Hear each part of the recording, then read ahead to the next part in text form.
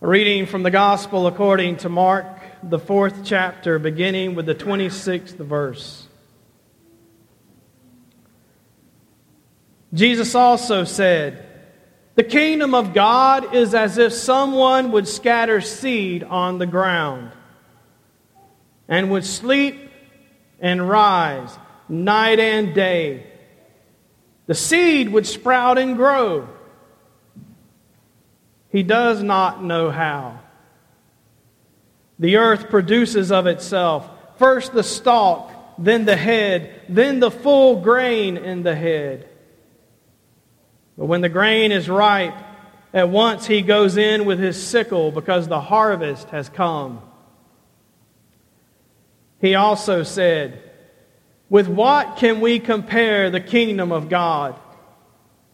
Or what parable will we use for it? It is like a mustard seed, which when sown upon the ground is the smallest of all the seeds on earth. Yet when it is sown, it grows up and becomes the greatest of all shrubs, and puts forth large branches so that the birds of the air can make nests in its shade." The word of God for the people of God. Thanks be to God. So we've done 3 Sundays worth of call stories. We heard Isaiah's call story. We heard Samuel's call story. We heard Jeremiah's call story. In all those instances, what we noted is that none of them were perfect, but God called. We saw where one of them wanted to lift up what he wasn't as a reason that God couldn't use him, or some fault in himself as a reason that God couldn't use him. "I'm too young," he cried. And God said, "Don't say I am too young." And we heard God say to us, "Don't say that you can't be used by me."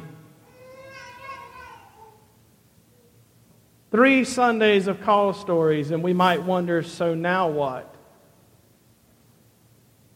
Maybe in those 3 times of hearing that, you thought, well, maybe God is calling me to God's self. Maybe that is why I show up to church on Sunday. Maybe that's why I love to come worship. Maybe that's what I do at the church. Maybe that's why I'm who I am during the week. Maybe that's why I want to go to Salkehatchie. Maybe that's why I come to the VIP dinner. Maybe that's why I come to Bible study. Maybe that's why I get up in the morning and read my Bible. Whatever your life in Christ looks like, it must have a greater end than just yourself. Because the other thing we can notice in those 3 stories is all 3 of those persons, Isaiah, Jeremiah, and Samuel, were called for the benefit of others and not just themselves. Not just themselves. So now what? If we would give in to the thought that maybe God is calling us to some higher purpose, some greater good together, because that's the other thing God does, is call communities of people. And God has called a community of people called Adna. So now what? What are we to do?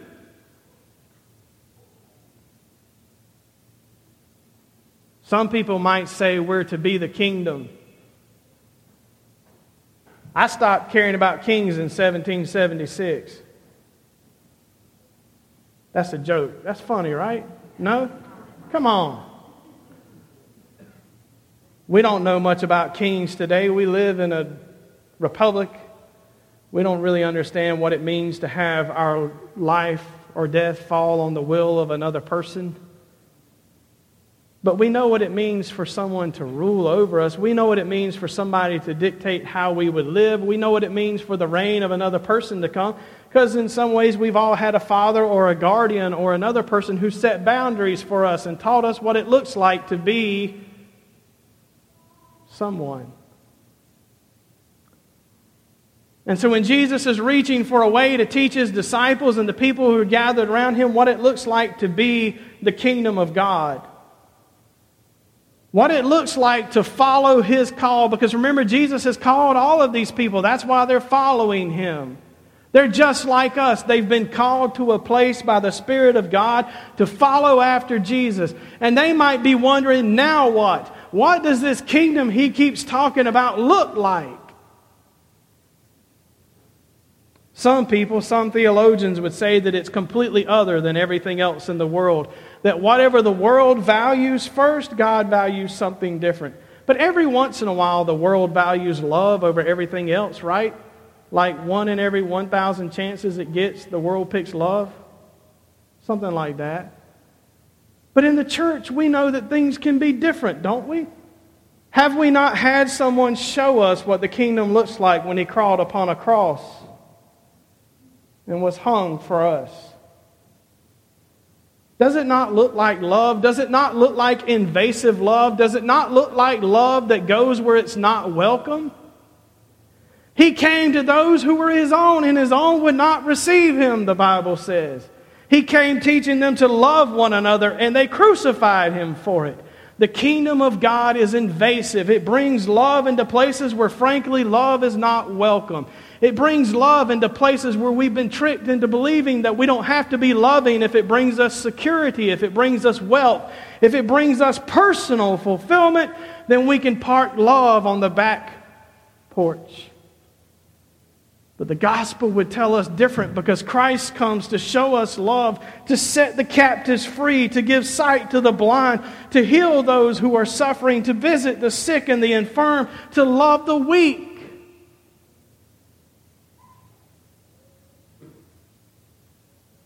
And it doesn't look like the things that the world has always affirmed. It doesn't look like what we call strength.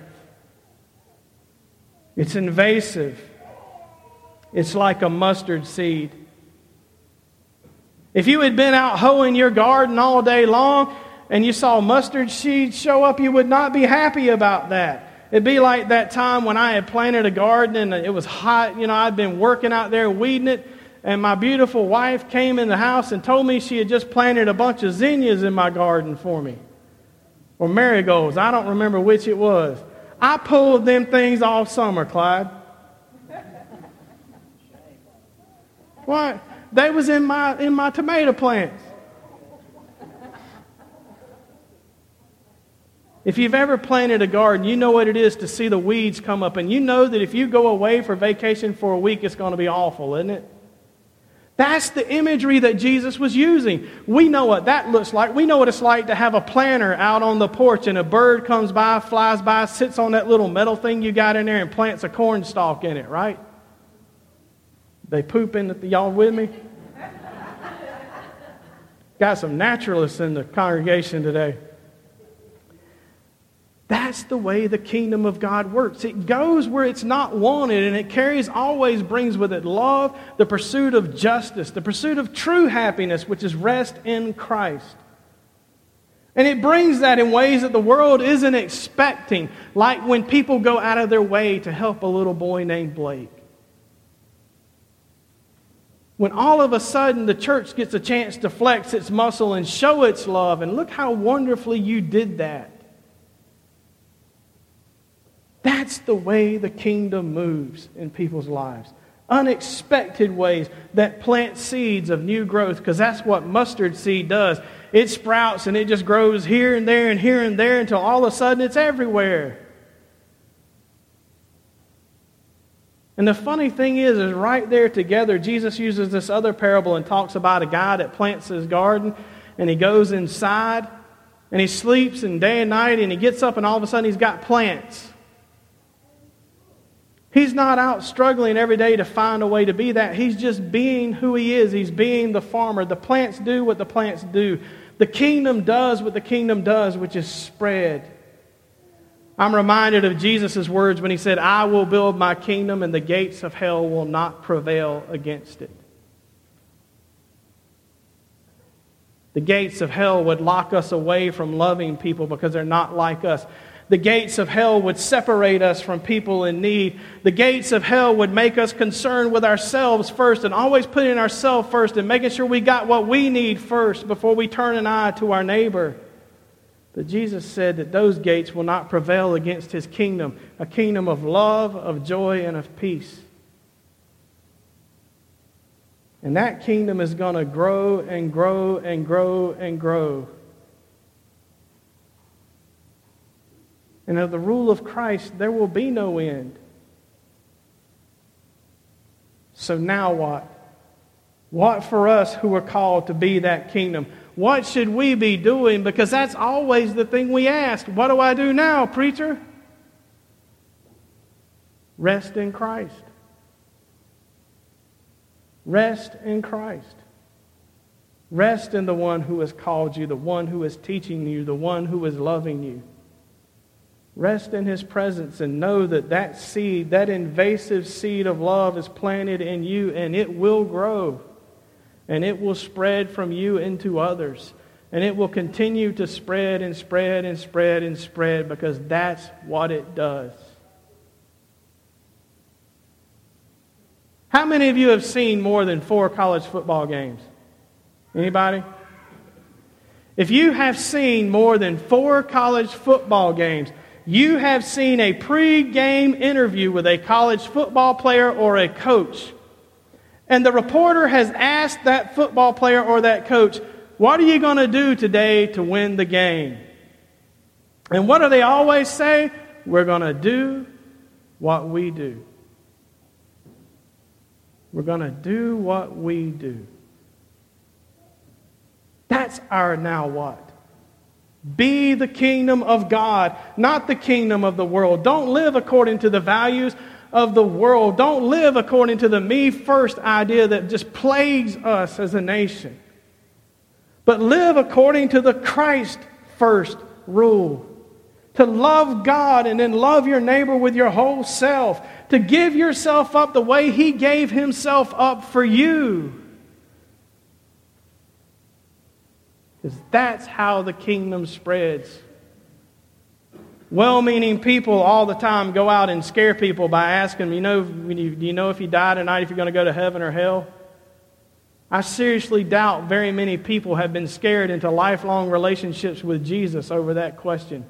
But I can tell you that people have been brought into life-changing, lifelong relationships with Jesus by people who simply were the kingdom. People who loved. People who were filled with joy. People who were filled with peace and knew why they were filled with peace. And they could tell that person who said to them, how can you be so happy in a time like this? And they would say, because of Jesus.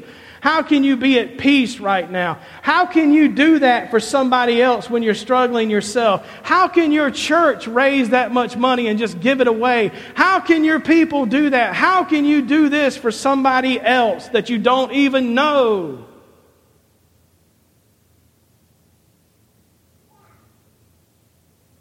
In 2013, we had a Bible study on the Gospel according to Luke. And somebody said, we could do something like this. What could we do? And the idea came from that to raise blankets. Y'all remember when we brought all the blankets and gave them away in the Family Life Center parking lot? The last person that stopped to get a blanket was astounded that we were giving away blankets in the parking lot.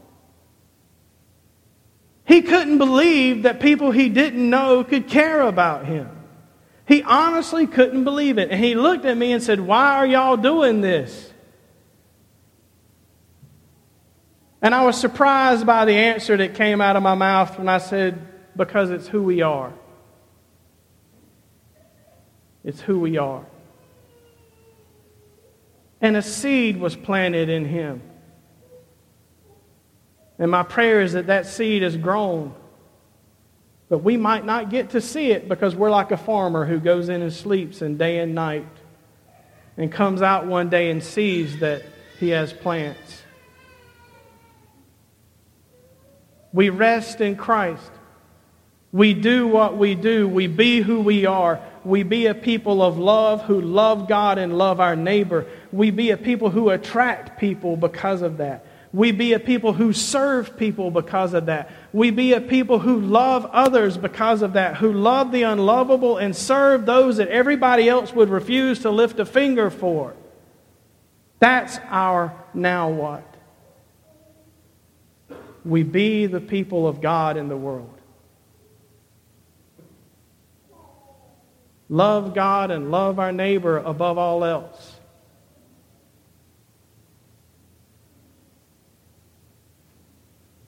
When Jesus said the kingdom is like a mustard seed that's the smallest of all seeds, there was actually one smaller there at the time.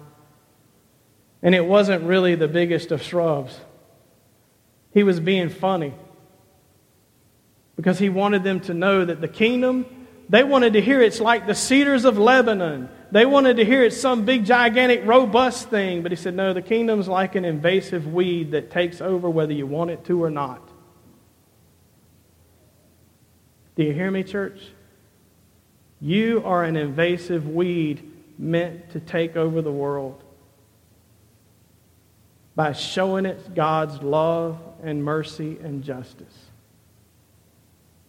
By being God's love and mercy and justice in the world. So you've been called to follow Christ. Now what? Go be a weed. Go be a weed. An obnoxious, annoying, loving weed. Don't let people sucker you into being mean or envious or spiteful. Don't let people draw you into letting go of God's love in your life. But be an invasive weed. In the name of the Father, the Son, and the Holy Spirit. Amen.